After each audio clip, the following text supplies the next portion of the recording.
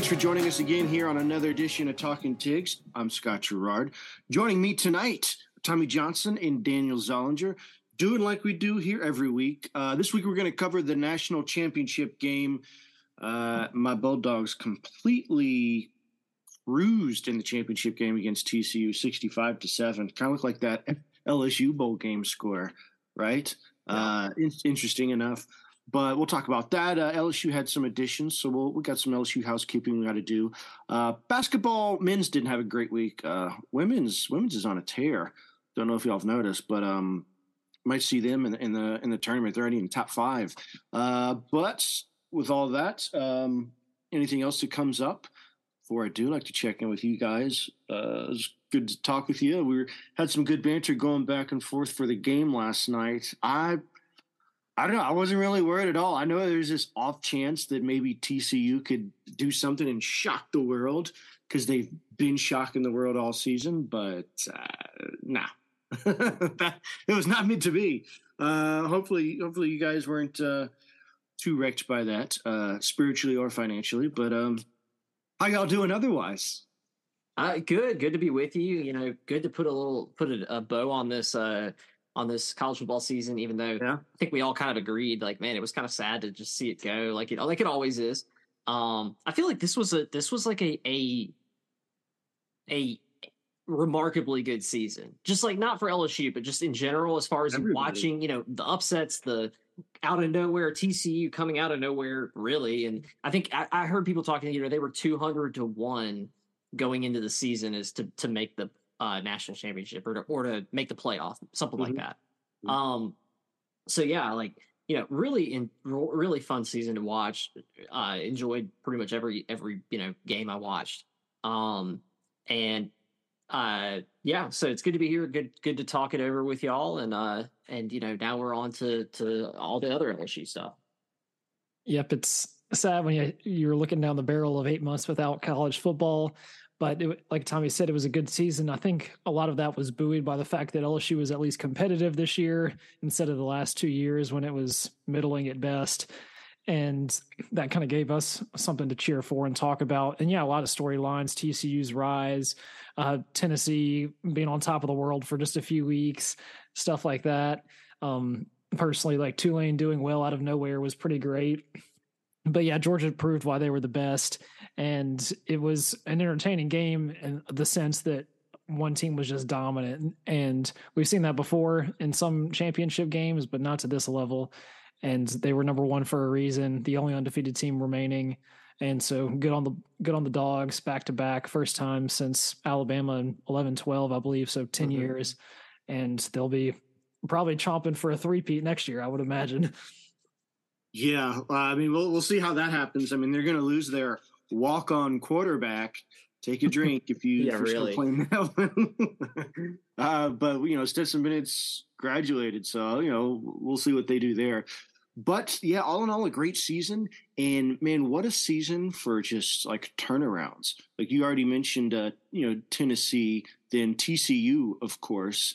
LSU, we basically went from worst to first in the SEC West after last year. Then you look at, you know, some other teams. I mean, Georgia was kind of the same, right? Alabama kind of went in the other direction. They're usually the top level, but they probably, like, we beat them, and we had 4 losses. So just amazing, especially what Tulane's done. You know, I think Willie Fritz totally deserves Coach of the Year, but there were just so many good candidates out there this year, right? Like Sonny Dykes, Willie Fritz, Brian Kelly. You could say Josh Heupel too, although he you know, he had another year under his belt already, but still quite a turnaround. It wasn't only I think his second season, but it's still just to go from 76 to what. Yeah, Shane Beamer, exactly. Big things to come probably in South Carolina.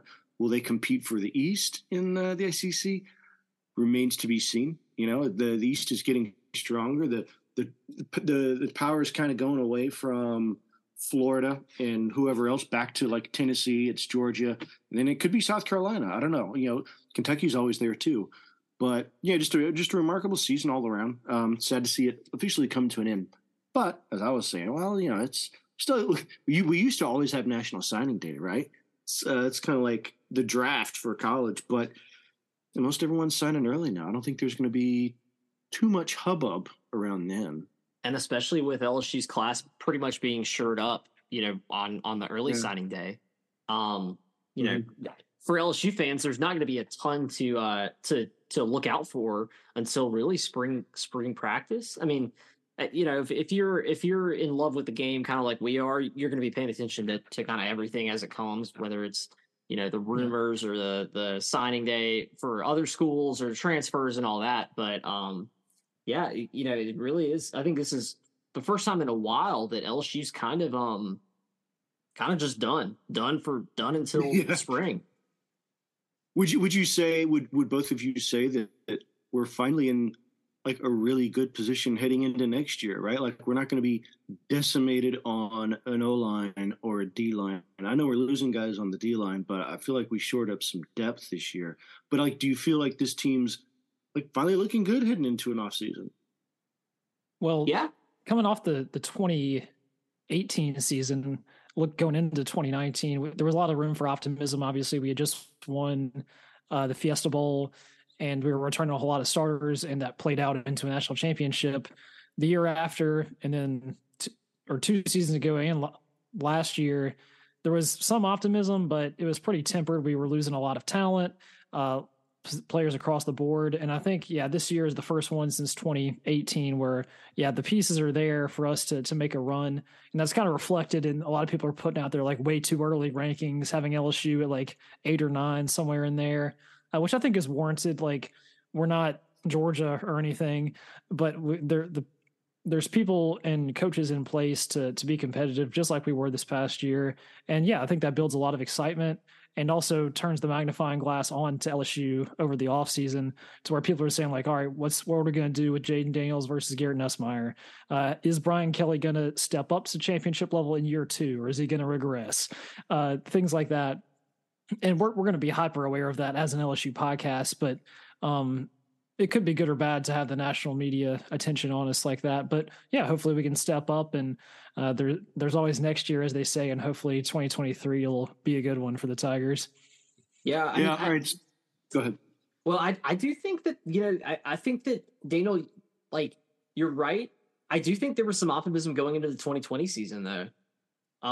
Like with the people you think about it at this time in 2019, coming off the national championship year, we were thinking we pretty much got obviously we lost all of our starters pretty much, but you're thinking, oh, we got Miles Brennan. It's finally his time. Maybe he's gotten it right. Jamar Chase is coming back. Derek Stingley is the best player in the country on the defensive side of the ball. Eli Ricks is a freshman who's going to start. Like you had all this kind of stuff. But I think that yes, I'm more excited. I'm tempered, but also more excited this year or going into next year, just from the way that the program's been run in the 15 weeks that we really got to see him play. Yeah, and they put up that stat during the championship game about just what the SEC has done in the last 6 years or whatever. Like there's been 3. But we've won like 6 straight, 3 different teams, or I don't know. It's just something crazy that we're, it's like just to get out of the SEC, but then like you still probably have to maybe face the SEC in the title game. So it's just, I feel like the bar that normally would have been there for Brian Kelly now with the playoff, I feel like, I don't know. It's like, what if he has to face Saban twice? Like once in the regular season and then again in the playoff, it's just that's a extremely high bar. Not that he can't do it, but it's you were saying can he take it up to the next level? It's like, well, it's I'd say if I don't think that the Florida State game will play out the same way. Yeah. Right, the first game of the year down at is just the Cheez-It Bowl 3. I mean, whatever they're calling this thing, but I feel like our chances are better walking into that one. I thought our chances were good this past year, but obviously we had to play from behind and we just lost at the last second. But I don't know, it was first game, guys getting to know each other. I don't know. It's like Florida State; they kind of had a similar season to us, so I think we're pretty comparable teams. As much as we maybe think we're above and beyond them the way our season finished, but I feel like LSU should have an edge in the fall. because they've lost a lot of guys as well. But they do have Jordan Travis coming back, I believe. So, I mean, they're still going to have the heart of their offense. But we can preview that game later. But as far as the season goes, yeah, man, it was crazy to just look back at what this first season for the BK era was going to be like. And I don't know, 10-4, good, like a very, very impressive bowl victory. You lose some guys, you pick up some more guys. You know, LSU picked up a couple of guys this week in an area of need that we needed. So I feel like he's not going to have a problem getting talent to this team. It's just what you're going to do when you get it, you know? Yeah. No, I think you're right. We've been LSU in general doesn't have problems getting talent. Coach O had talented teams. Les Miles had talented teams. But I think it's totally you're right. It's what you're going to do when you get it, and and I'm optimistic. I think the reason that I'm optimistic is because of the progression that we saw from key players over the course of this season. You can tell that coaching staff was able to make strides and develop these players week to week. I'm excited to see what they can do with a cohesive kind of team. You know, it's like, Jayden Daniels, this time last year, Jayden Daniels wasn't even a thought. We didn't have Jayden Daniels. This time last year, we had Miles Brennan, who had come back after transferring out.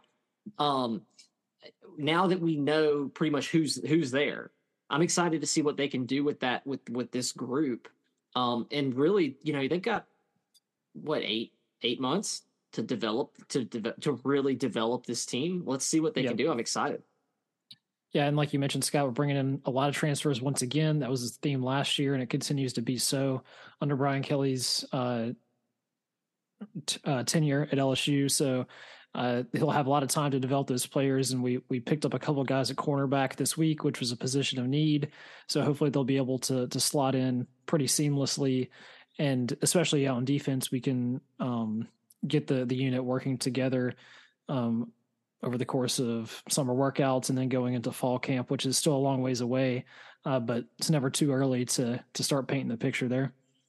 Yeah. And I tell you what, some of these transfers that we got, all the defensive backs, which, we needed because we pretty much had, some guys are staying, right? Like Major Burns is staying. Isn't Joe, Joe Fuchsia? Yeah. He's staying another year. But then the guys that came in, Greg Brooks is staying too. Maybe that's what I'm thinking of. I think I'm thinking of Greg Brooks. Oh, okay. But yeah, one of the guys from Ohio State, J.K. Johnson, got a lot of. I think he played in most of their games. Then we got this guy from Syracuse, who I think was all ACC, right? Gotta love his name too, Deuce Chestnut. Yeah, apparently his real name's Darian, but it goes by Deuce. What were you saying? Yeah, they both got Power 5 starting experience. Deuce Chestnut for 2 years at Syracuse, who actually they had a hot start this year. I think they were 6-0 and then finished 6-6. They went from the top to the bottom. Didn't they give like Clemson like a legit scare? Yeah, they were about to beat Clemson, and then like Syracuse, their coaching staff stopped playing their running back, like their best player in the second half. They stopped running the ball, and then Clemson came back and won. But that's kind of besides the point. And then J.K. Johnson from Ohio State. I think he started 5 games for them this past year. And yeah, if you're good enough to start at Ohio State, then you must be a pretty good ball player. Although we brought in Sevyn Banks. I know, where's Sevyn at? Sevyn Banks at cornerback last year, and he was kind of marred by injuries. I think he played like 1 game, but he was in the sweatpants a lot this year. So we'll try and avoid that type of situation. I wonder if Sevyn's gonna play more than 7 minutes next year. 7 snaps. 7 snaps. Yeah.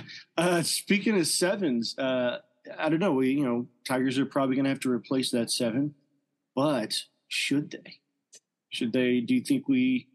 Are you asking the question, which has been asked multiple times on message boards I've heard it around town in Baton Rouge. I've heard it from LSU people.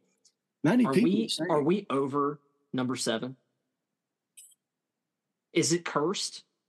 Is it too much? Do we build it up too much? No, I think they just. I think they built up certain certain players were built up I mean, one rightfully so. I still don't understand the whole Jonathan Giles thing. I probably never will. I think that's what started the downward. I don't know that.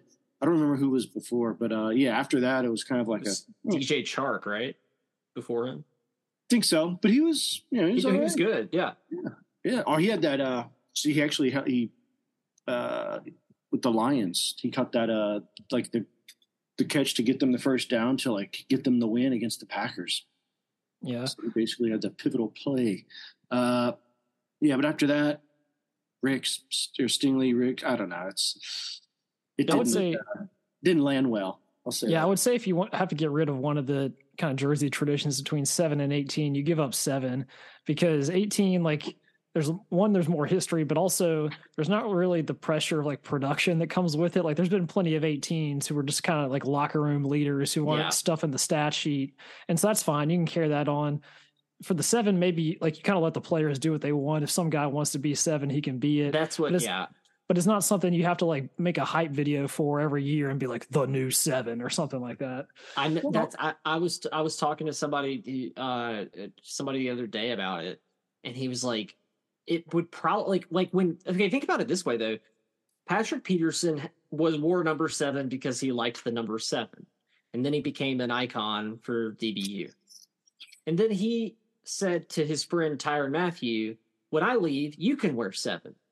So then Tyrann Mathieu wore 7. And then after that, I don't even know when I think it's really only somewhat recent that it's become like the hype, like Daniel said, the hype video, who's going to wear it. We're going to do an unveiling. And I maybe a year or two ago, I would have said, no, come on. Like, it's cool. It's a tradition. But after this, with the amount of things that have happened to these 7s, I think that there's too much. I'm starting to get to that point where I'm like, there's too much surrounding it. Let's just let the locker room decide. If a guy wants to wear 7, I mean, I heard when Sevyn Banks transferred here, he wants to wear 7 because that's his name. So like, why not just let's maybe take the emphasis off of 7. I don't know. We could. I agree. I'd say just whatever player wants it, but it's like I don't think the team should have this whole decision of like, we think it's going to be you, and like I keep the 18 with the team decision because that's I think more of an important thing anyway. But the 7, it's just I don't know. Maybe they could just. I think there are locker room dynamics where, like, I mean, at least there were in high school when I played high school. Like, there were numbers that people who were like really good before wore, and like if you were a kind of a random person and you were like, or an underclassman, and you were going to go try and get a really good number, there were times where upperclassmen say, "Nah, sorry, you can't have that number. Yeah, somebody else is going to have that." Yeah. So I feel like it's going to be the same thing. Some freshmen I want 23. Yeah, exactly. Yeah, give me 23, guys. In the NFL, the players will buy each other out of their numbers. Yeah. Mm-hmm. Yeah. I don't know if you can do that at LSU, but I don't know. Now you can. It's completely legal thanks to NIL. They're going to start. What if? Now that would be hilarious. What if Scott Woodward was like, in order, all these athletes are making money off of their name, image, and likeness. What about LSU's name, image, and likeness? You're going to have to buy your jersey. And they priced it like at a certain level, so like 18 and 7 were very high priced. Hey, what's what the market will bear, right? You had like quarterbacks wearing like 36 because they don't want to pay a lot of money. That'd be hilarious, though. Ricky Collins, 36, now entering the game. All right, so I don't think we had any more transfers other than that. Derek Davis is officially gone. He's going to Pitt. That's where he's from. He's from the Pittsburgh area, so he's going back home to Pitt. Good for him. Glad he played in the bowl game, though. That was awesome. Yeah. And honestly, wish I could have seen more of him at running back. I know. Who knew, right? Yeah. He played safety the whole time. Go figure. Well, as far as the championship game, man, I tell you what, I think it was just, I don't know. They just looked outmanned. I think it was just a huge matchup problem along the lines for TCU. Yeah. TCU had I mean, they had a Heisman runner-up, but you really wouldn't know it from watching the game, save for that one drive where they made it 10-7. I thought, all right, maybe they can make a game out of it, but then no, it was just 55-0 after that. Although to play dog advocate here, that drive doesn't happen for blown coverage. Like that wasn't really TCU carving them up, right? Right, sure. But I think you're right. They were outmanned, outmatched. But you know what? Also, and I said on this podcast last week, I took a victory lap on on kind of my prediction as far as or not really prediction, but just my analysis of the playoff game, saying like, hey, look, I think TCU can beat Michigan if they do these things, and they ended up doing the things. I was then I kind of tried to translate it to this game and say, well, maybe they can do the same things again. Maybe they can be a little bit higher tempo. Maybe they can make some opportunistic defensive plays, pick off Stetson Bennett. And if, and I was thinking to myself, like, okay, if they can get like a 2-score lead quick, maybe it becomes a little bit too much, it kind of rattles Georgia. Well, that was completely wrong. They never had a grasp of this game at all. And I mean, Duggan, who was very good this year, he probably played his worst game of the year. I think almost every player on the TCU team played their worst game of the year in the national championship. I mean, it was really unfortunate.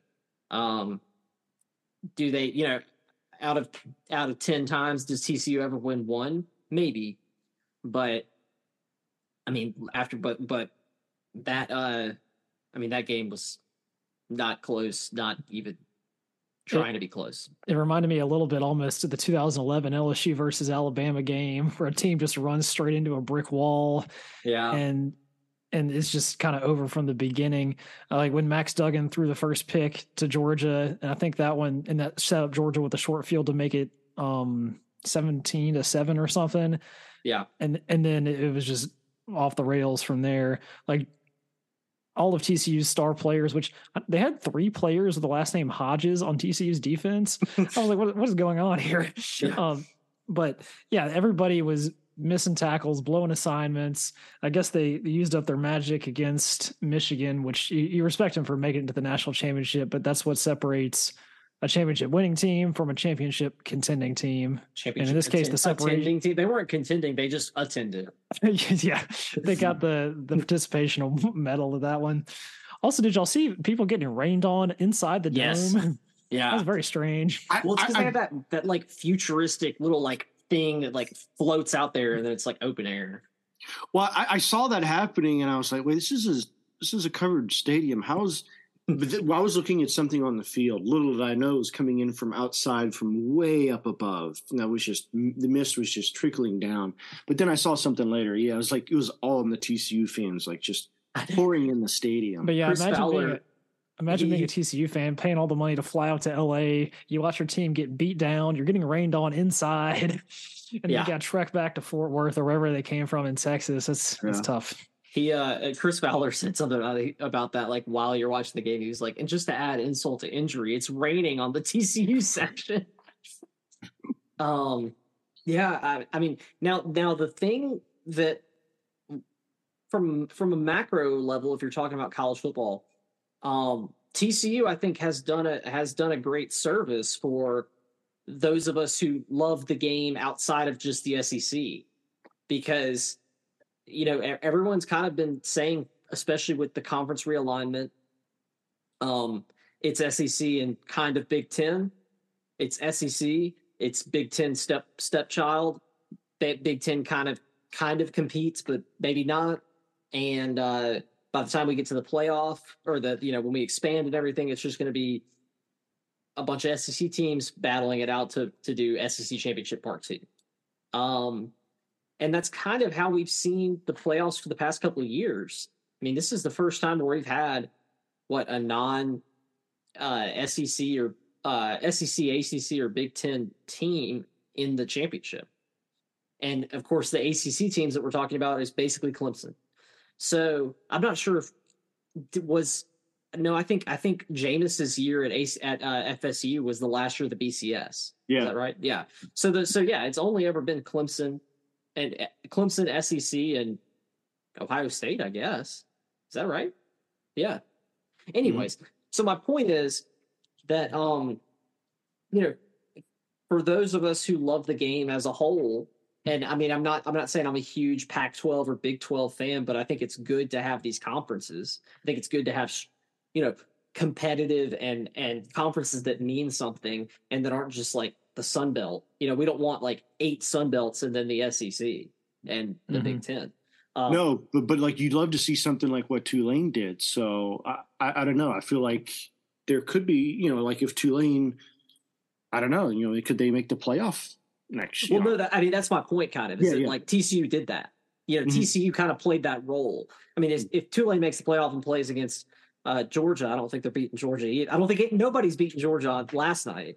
But, I think that it's good that TCU was able to do it and get to that point for the future because, we always think of it now on the downside for TCU people is, and it's it's you can say it's unfair or whatever, but it happens. The committee takes past results of teams into consideration for the future. It's why the Pac-12 hasn't been in a playoff since Washington was in the playoff that one year, and they got absolutely demolished by Bama. Yeah. I did a quick fact check. There actually has been one Pac-12 team to reach the playoff championship. Can anybody guess it? The very first playoff. Was it Oregon? Oregon? Oregon lost to Ohio State in the championship. Oh, wow. Okay. Well. Not that it matters that much. But my point is that like, I think since that Washington game, they've been excluded. And I think that you can see the same thing with Bama. Bama always gets the flip side of that coin where if they're marginally good, they're going to get the benefit of the doubt that actually they're probably one of the best teams in the country. And if we need to fill a spot, they're going to move Bama up like we saw in 2017. That's what almost happened this year. I think that, TCU getting in it's bad for them because now if they're reasonably good next year, if they're a bubble team on the playoff, they're not getting in at all because the committee doesn't want this to happen again. But yeah. I think other teams will have a chance. Yeah. Well, one question I wanted to ask y'all on this pod actually was, do y'all have kind of a way too early national champion prediction for next year? Like I was going to say, 1, who do you think takes it home realistically? And then 2, do you have like a dark horse team, maybe a little bit down the rankings that can make a run, possibly like TCU this year?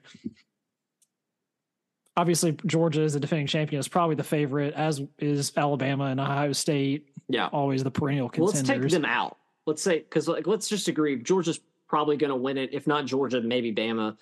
I don't know about I don't know about Ohio State. That might be my kind of like dark horse is like a reverse pick of like I don't know if Ohio State's ever going to get it done.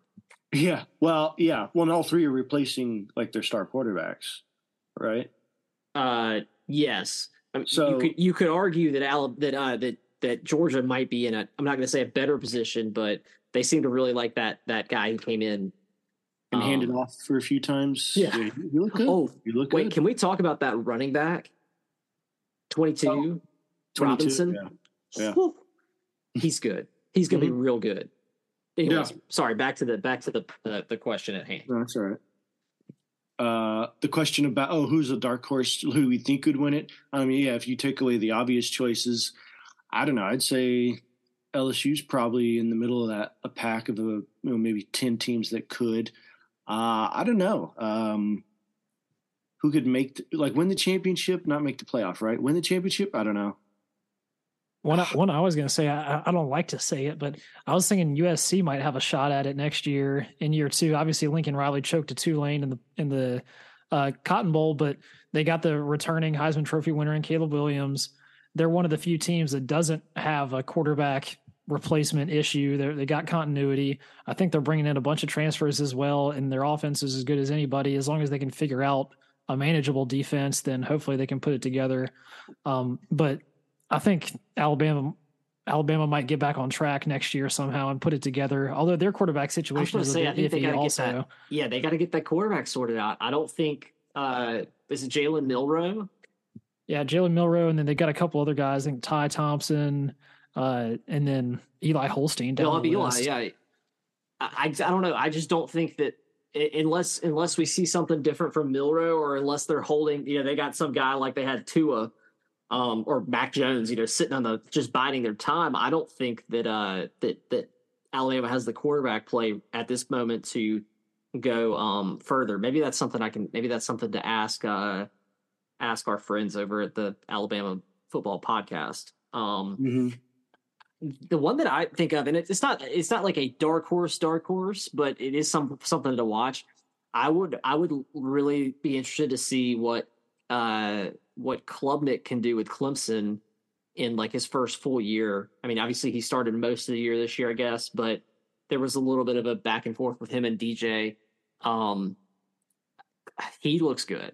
He looks real good, I think. I mean, he looked in the bowl game, he was freshman-y, but I think he'll be good for them. And I feel like both, Daniel, I think that like USC is I think you've got a good point with USC, and I think Clemson and USC are almost mirror images on the coasts because they're in conferences where if they win, they're in. Clemson has built that credibility with the committee, and USC has it just because of the name USC, the media, ESPN is begging for USC to be that good again. So I think you're right on that.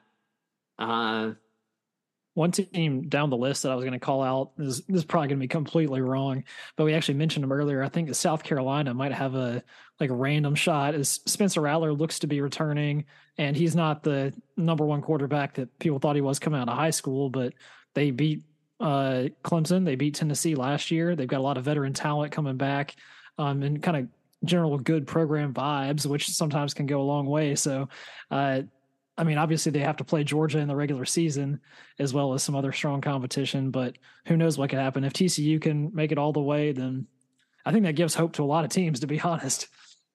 Oh yeah, no, he can sign some more guys too, because he's got them playing. He's got them beating guys. He had 2 top 10 wins in like a matter of the same week, same amount of weeks or something. He already tied or surpassed his dad's record.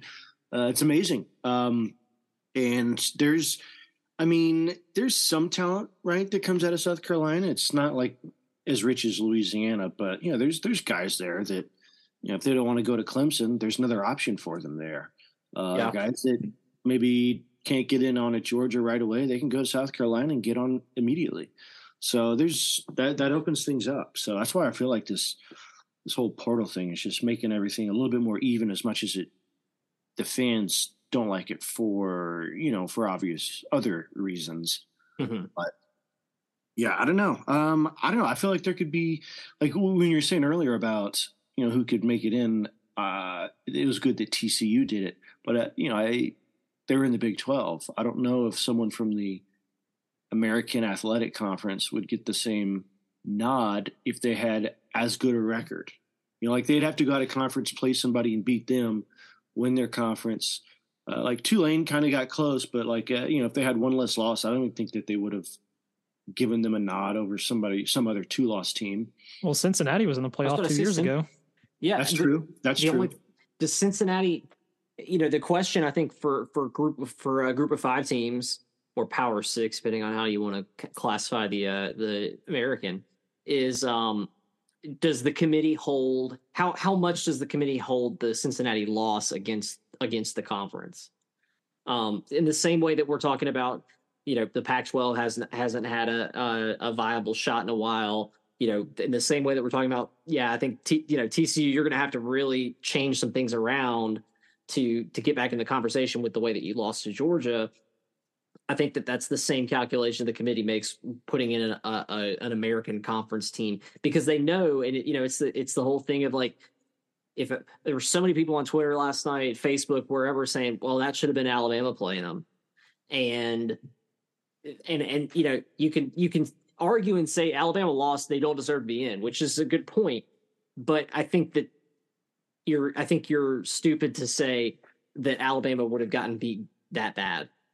It just wouldn't have happened. They would have got. They could have.